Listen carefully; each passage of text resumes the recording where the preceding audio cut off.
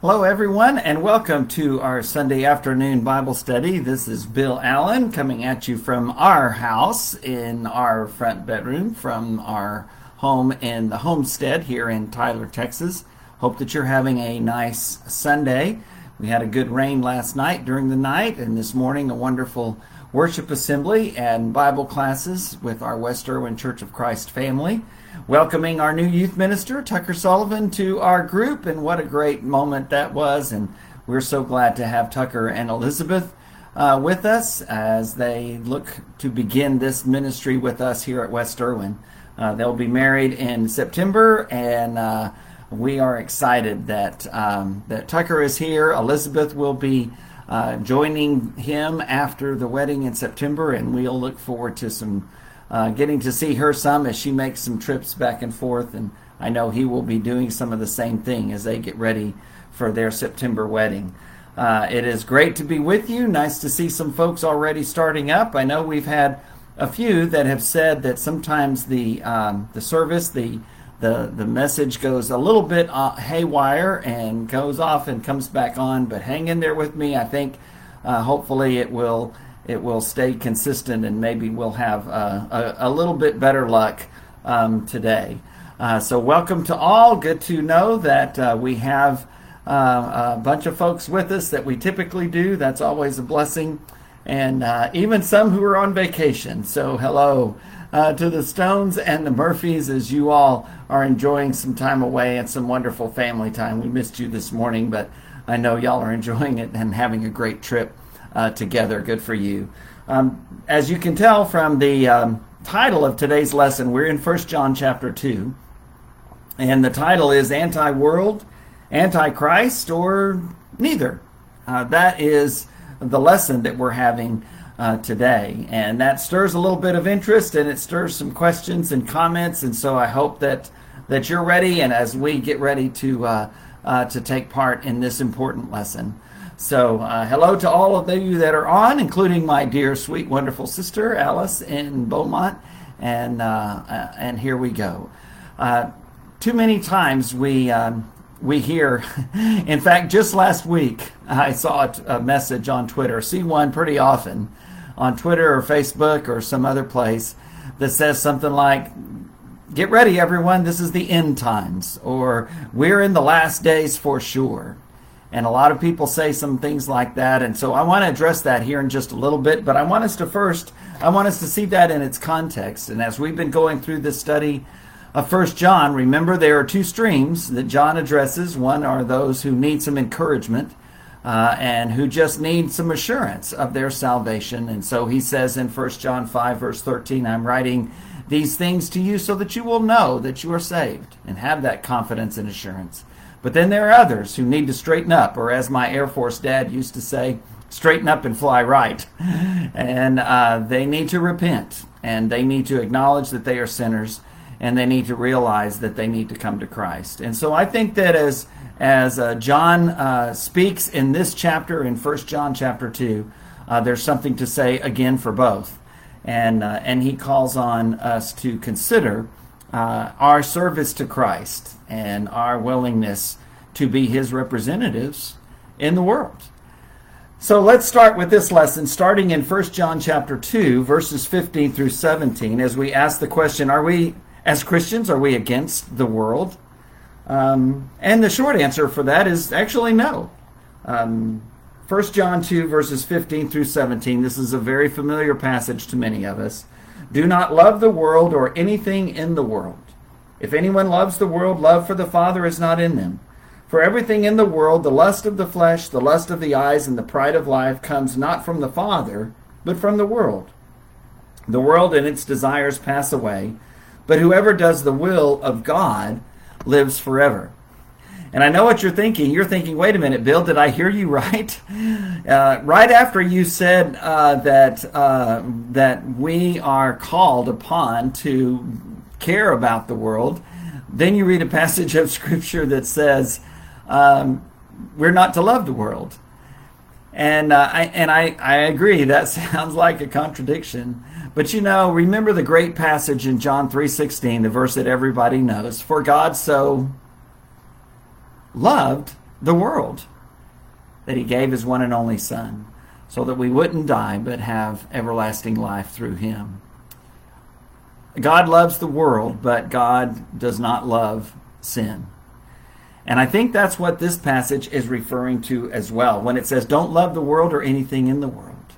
Don't be worldly. Remember a while back we were looking at some of these questions, and we asked ourselves, is the church a worldly church? Is the church a cultural church? And if you remember correctly, let's take the second question first. Is the church a cultural church? Well, it absolutely is. Of course it reflects its culture. It's why we wear what we wear to church. It's why we meet when we meet. In a sense, it's why our sermons are as long or as short as they are. That's all a reflection of our culture.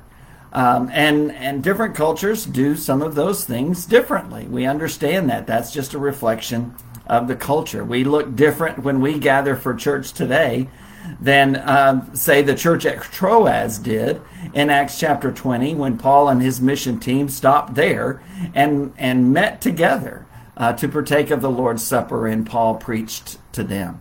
Our group looks a little bit different clothing, different meeting places, different times, but still we're doing the same things. We're taking of that communion, remembering the death, burial, and resurrection of Christ, and the call for us to live the same way. So it's important for us to remember that, yes, it's okay to be a cultural church. We can't be anything else. We are people in a certain place and time, and that's okay. But that's different than saying we are a worldly church. The answer to that question is we are absolutely not to be a worldly church. And so in that sense, John writes and he says, don't love the world or anything in the world. Why? Because worldliness, as we remember from the traditional translation, the lust of the flesh, the lust of the eye, and the pride of life, those things that he describes here are the things that are against the message and the truth of the gospel. And so he says, those things don't come from the Father. They come from the world. And the world is passing away. We remember the great passage in Colossians 3 that says, set your minds and your hearts on things above. The things that are eternal, the things that are spiritual, the things that will last. That's what we're called to do as well. So this passage, I think, tells us we're not to be identical to the world. We are to, in the words of Richard Niebuhr in his book, Christ and Culture, talking about Christian ethics and other things, he says we are not to be the same as culture. This is the Christ of culture. Some people try to make Christ just the same as the world, and he's not. And neither are Christians, and neither is the church. In fact, in the Sermon on the Mount, Jesus speaks out strongly against that. We sing the song, this world is not my home, I'm just a passing through. And that is true. But we are not identical to the world, yet nor are we to be isolated from the world. We're not to set ourselves apart from the world. In fact, Jesus in his prayer in John 17 prays to the Father to protect us and sanctify us through the Word of God so that we are safe from the world. But at the same time, he says, I am sending them into the world just as you sent me. And so we're not to be isolated from the world at all. We are to be sent into the world. And this is what he calls Christ against culture. As we're sent into the world, we're not to become worldly. And yet at the same time, we're not to be opposed to the world. For God so loved the world, and we should too. We should too. Not the worldliness and the sinfulness of the world, but just as Jesus said, the second great commandment is to love our neighbor as ourselves. And so we sometimes another song we sing is Christ for the world. We sing, and we recognize that we are sent into the world with the gospel. And so that leads us to a better understanding, which is we are to be in the world, but not of the world. Again, Jesus' prayer in John 17, talking to the Father shortly before his death, he says, they're not of the world any more than I am of the world. And yet here he was, in the midst of the world, sharing in our suffering, sharing in our humanity, sharing in our temptation, though never sinning, as Hebrews says, and even sharing in our death. And so we're sent into the world. We don't hate the world, but we hate sin. And we hate the tragedy and the hurt and the pain and the separation from God that sinfulness brings. It is, in Niebuhr's words, it is Christ transforming culture. It is not the Christ of culture, and yet Christ is not against culture either. Jesus acknowledged the culture of his day and the way he lived, and yet he never sinned. He never became worldly. And so we're called to live out the truth of the gospel in the midst of this world, right in the middle of it. And sometimes that can be really confusing. Sometimes that is harder than at other times. And so as we look at this list of sins, the lust of the flesh, the lust of the eyes, and the pride of life, we realize that's just a summary. Perhaps all sins could be put into one of those three categories or a combination. But we do know that John is talking about the things that are against the will of God, the things that break the commandment of God, that are against the word of God. And so we're not to be anti-world. We're sent into the world with the gospel message. And so as we think about the title of this lesson in this passage in 1 John 2 continues on. And we ask the question, okay, well, we're not to be anti-world. We're not to be worldly, but we're not against the world. But what about the anti-Christ? What exactly does that mean? Well, again, 1 John 2 talks about that. And so I want us to read from 1 John 2, beginning at verse 18. 1 John 2, 18 through 23. Dear children, John says, this is the last hour. Yes, we will come back to that. I think that's significant for us. Dear children, this is the last hour, and as you have heard that the Antichrist is coming, even now many Antichrists have come. Yes, that's what the Bible says in 1 John 2:18, written in the first century, just decades after Jesus died. This is how we know it is the last hour. They went out from us, but they did not really belong to us. For if they had belonged to us, they would have remained with us. But their going showed that none of them belonged to us. But you have an anointing from the Holy One, and all of you know the truth. I do not write to you because you do not know the truth, but because you do know it. And because no lie comes from the truth. Who is the liar? Verse 22 asks, it is whoever denies that Jesus is the Christ. Such a person is the Antichrist, denying the Father and the Son.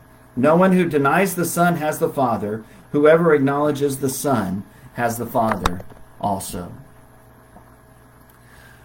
Pretty clear teaching, it seems to me, from an apostle of Jesus Christ who walked with him from the earliest time of his ministry, lived with him, is described as the apostle whom Jesus loved. John shares these important words. And I think that it's important for us to think about what he says about Antichrist, about the last hour, about what it really means to be against Christ. And so we ask ourselves, well, is this the last days? Is this the last hour? Are these the end times? And the answer to that is, well, yes.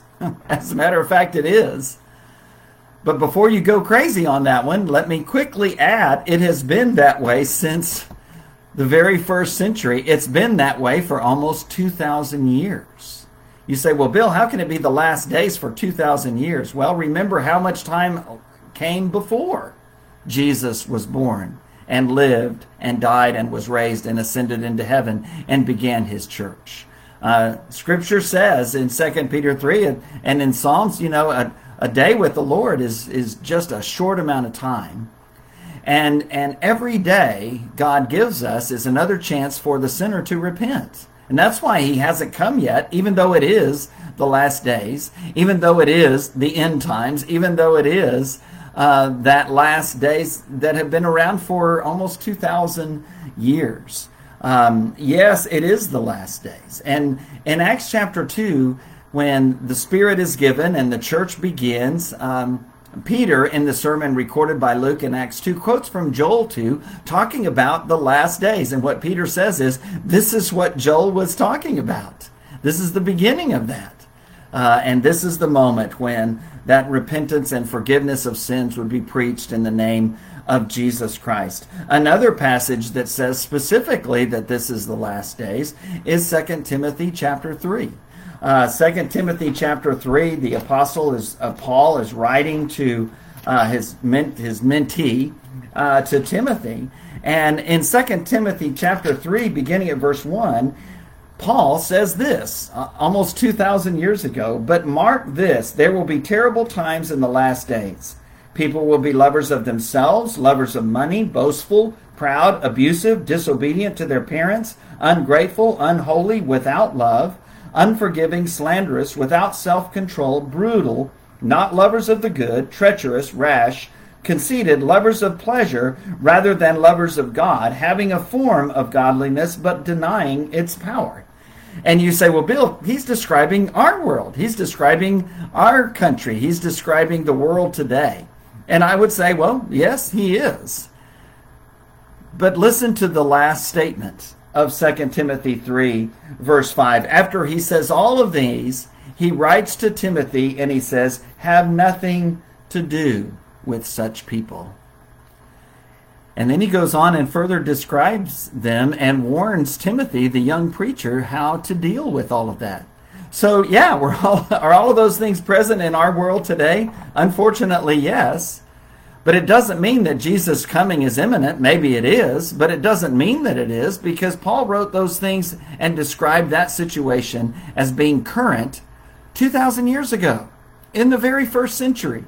And so for Paul, he thought that it was the last hour, not long after Jesus died and rose again, within decades.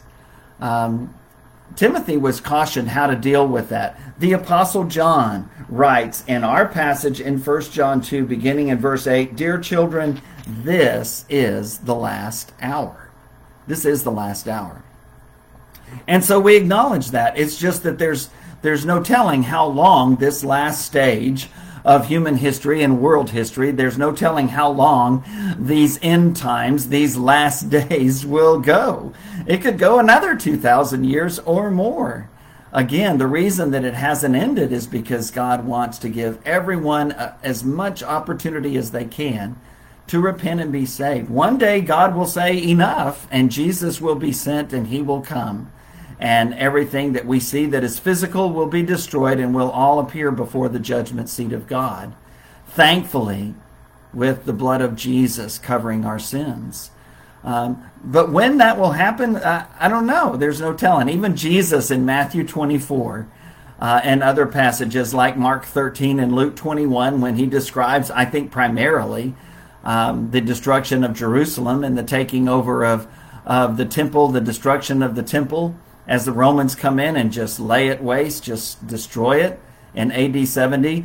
I think that's what primarily Jesus is talking about. But then he shifts gears a little bit and he says, now about that day and that hour, no one knows, not even the Son. And yet people sell a lot of books and get a lot of clicks and sell a lot of advertising by talking about these end days and how we're right there.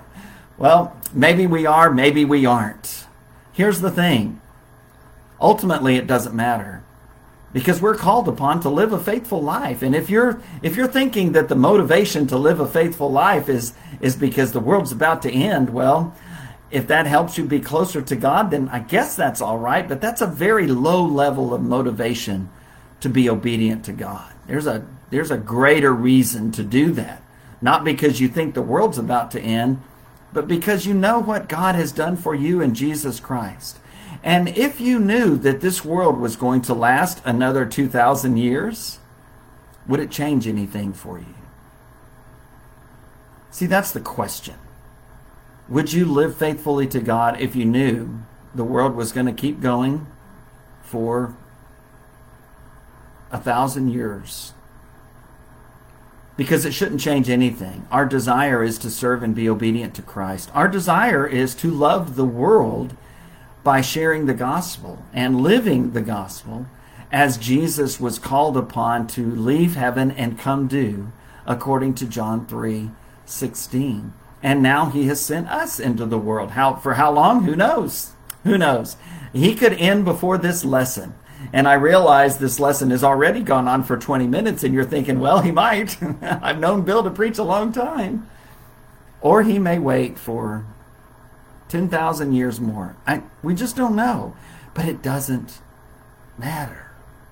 What's important, as Peter says in that great passage in 2 Peter 3, is that he will return. Scripture says the day of the Lord will come, and everything that we see that's physical will be destroyed. And so then he writes, therefore, since that's true, what kind of people should you be? What kind of life should you live? And that's the real question. And that's what John addresses here in 1 John 2. And as he talks to his hearers, he tells them, look, this is the last hour. And I want you to be aware of that. And then he says, and as you have heard that the Antichrist is coming, even now many Antichrists have come. This is how we know that it's the last hour. But wait, John, you wrote that 2,000 years ago. Uh-huh. And were there Antichrists? Was the Antichrist there in John's day? Yeah.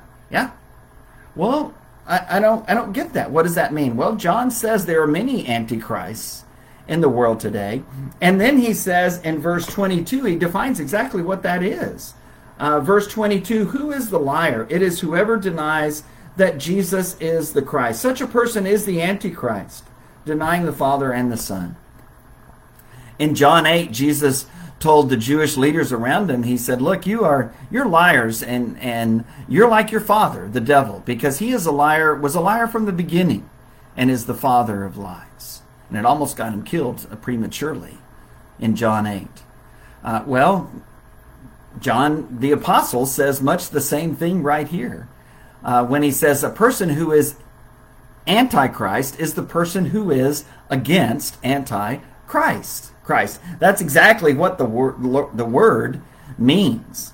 And we keep reading a little bit further in 1 John, which we'll get to, but in 1 John chapter 4, 1 John 4 verse 3, he says this, every spirit that does not acknowledge Jesus is not from God. This is the spirit of the Antichrist, which you have heard is coming, and even now is already in the world. It just amazes me with plain statements like this that there can be all this hubbub about the Antichrist is here, the Antichrist is coming, the end of the world is here, these are the last days, this is the end times. Okay. Okay. John didn't seem to stir up a whole bunch of hoopla in the first century by saying those things, because he knew that this was the truth, that there were people out there who were opposed to Jesus. He says something more about Antichrist in 2 John, that short little one-chapter letter, 2 John verse 7. 2 John verse 7. This is what he says. I say this because many deceivers who do not acknowledge Jesus Christ as coming in the flesh have gone out into the world. Any such person is the deceiver and the Antichrist. Watch out that you do not lose what we have worked for, but that you may be rewarded fully. Again, John is clear. John is clear. Are there Antichrists? Yes. Is the Antichrist here? Yes. Has the Antichrist been around? Have there been Antichrists in every generation since John wrote those words? Yes. Unfortunately, yes.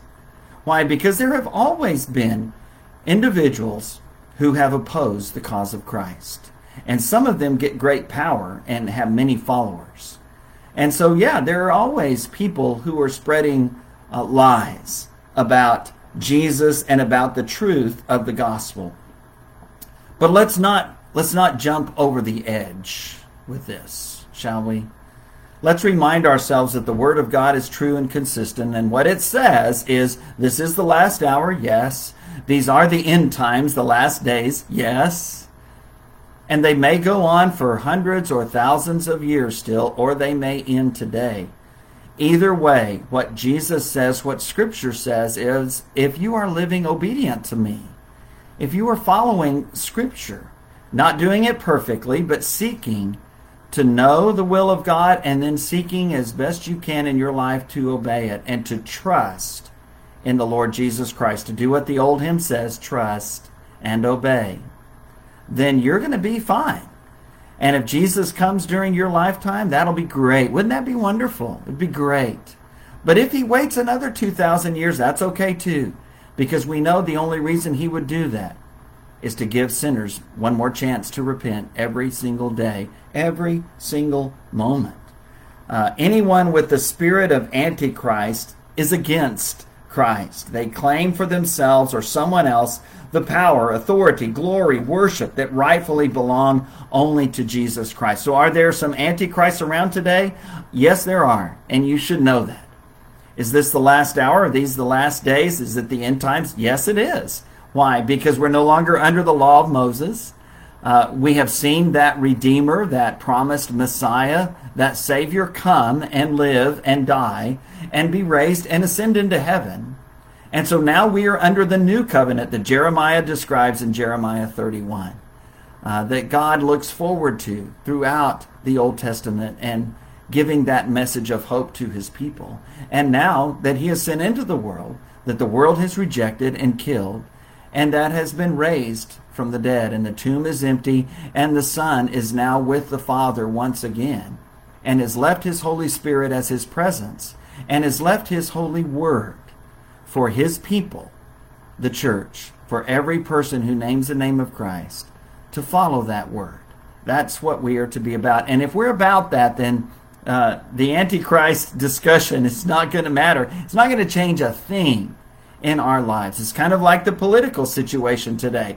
Does this change how you live your life? Does this change the values you hold? Does who lives in the White House and what kind of laws are being passed? Well, it could make our lives more difficult, or it could make them easier as Christians, as the church, as people who are seeking to be obedient to the will and word of Jesus Christ. But it doesn't change what that will and what that word is. And it shouldn't change how we live our lives with faith and trust and hope and joy. You know, I have to smile when I think about this whole Antichrist discussion. People saying, is the Antichrist in the world today? And again, John's answer would be yes, and has been in every generation for 2,000 years. But some would say, well, is it Joe Biden? Is it Nancy Pelosi? Is it Donald Trump? Is it George W. Bush? Is it Hillary Clinton? Well, that question has been asked in every generation. As long as I've been alive, I think every human president that has taken power since I've been alive, it has been referred to as the Antichrist by their opposers, who have some kind of faith and use Scripture out of context, who refuse to look at plain statements like what we've seen today. And they do it to manipulate, or they do it to escape. They might do it to manipulate others to their cause, but they might also do it to escape, because Scripture is clear about how we should live. So let's talk about Antichrist and the end times and the last days. Let's don't talk about what I should be doing to love my neighbor as myself. Let's don't talk about what I should be doing to uphold the sanctity of marriage in my life and in the lives of those I can have an influence in and with. Let's not talk about not being materialistic, but being willing to give and to share and to concentrate on the treasures in heaven and to build that account up rather than simply the account that I have in my bank account today. Well, those things hit closer to home, don't they? And so it's easier to talk about the end times and the Antichrist than it is to talk about the kind of life that I'm living right now, and is it consistent with the Word of God? Do my values, are they consistent with the values of Jesus Christ? In the first century, they thought Caesar was the Antichrist. Later, it was Attila the Hun. Then it was Stalin. Then it was Hitler. Then it was Saddam Hussein. Then it was Osama bin Laden. And again, pretty much every U.S. president that has ever resided in the White House. Why? Because it's much easier to talk about that than to talk about me serving and loving Jesus Christ and being obedient to Him every day in my life. Is the Antichrist here? Well, yeah. Unfortunately, yes. And because we care about the people in this world, we fight the one who is against Christ, against the truth, the great liar. We fight him with the truth. And when I say him, we know that whoever that looks like in each generation, and they will have theirs, just like we have ours. The one who they are ultimately against is Jesus Christ. And so the way we seek to consider that is by speaking the truth in Jesus Christ. Well, what's the answer? I think John tells us the answer in the remaining verses here in 1 John chapter 2, beginning at verse 24. As for you, see that what you have heard from the beginning remains in you. In other words, if you hold on to that consistent message of the truth that's in this book right here, the Bible, then all of these crazy stories that you hear, you're going to keep them in perspective. As for you, 1 John 2:24, see that what you have heard from the beginning remains in you. If it does, you also will remain in the Son and in the Father, and this is what he promised us, eternal life, again giving us assurance. Verse 26, I am writing these things to you about those who are trying to lead you astray. And they had a lot of those in the first century, and we have a lot of those today. Verse 27, as for you, the anointing you received from him remains in you, that Holy Spirit. And you do not need anyone to teach you, but as his anointing teaches you about all things, and as that anointing is real, not counterfeit, just as it is taught you, remain in him. And so we look to the inspired Word of God and the Holy Spirit that dwells within us to combat the truth, to combat with the truth the lies that the Antichrist of our generation, and there are several, and will always be several, are trying to spread. Remain in him. What Jesus said in John 15, abide in me, I am the vine, you are the branches. If you remain and abide in me, you'll be okay. You'll be all right. Verse 28, and now, dear children, continue in him, so that when he does appear, we may be confident and unashamed before him at his coming. If you know that he is righteous, you know that everyone who does what is right has been born of him. And then he's going to talk more about that in chapter 3. Is it the last hour? Yes. Are these the end times? Yes. Is the Antichrist in the world? Yes. And the answers to all of those questions have been the same for almost 2,000 years. Yes, it is the end times. Yes, it is the last day. Yes, there are antichrists in the world that are trying to pull us away from the Word of God, the simple truth of God's Word, the simple call to live a faithful, trusting, obedient, joyful life in Jesus Christ. I hope you don't get lost in all the hoopla. It breaks my heart and saddens me greatly to see it, because all it is a tactic by Satan to pull people away from the simple teaching of God's Word. And my heart breaks. My heart breaks. But what do we get from this lesson today? Well, we remember that there are antichrists in the world and that we need to be aware. But the way we fight back is by holding on to the truth of God's Word. Hearing that message from John, that message from Paul, that message from Jesus Christ. I am the way and the truth and the life. No one comes to the Father but through me. So instead of all the hoopla, instead of all the theories, instead of the latest thing that whoever you follow on Twitter or Facebook or Instagram is saying, how about opening up your Bible? How about reading from God's Word?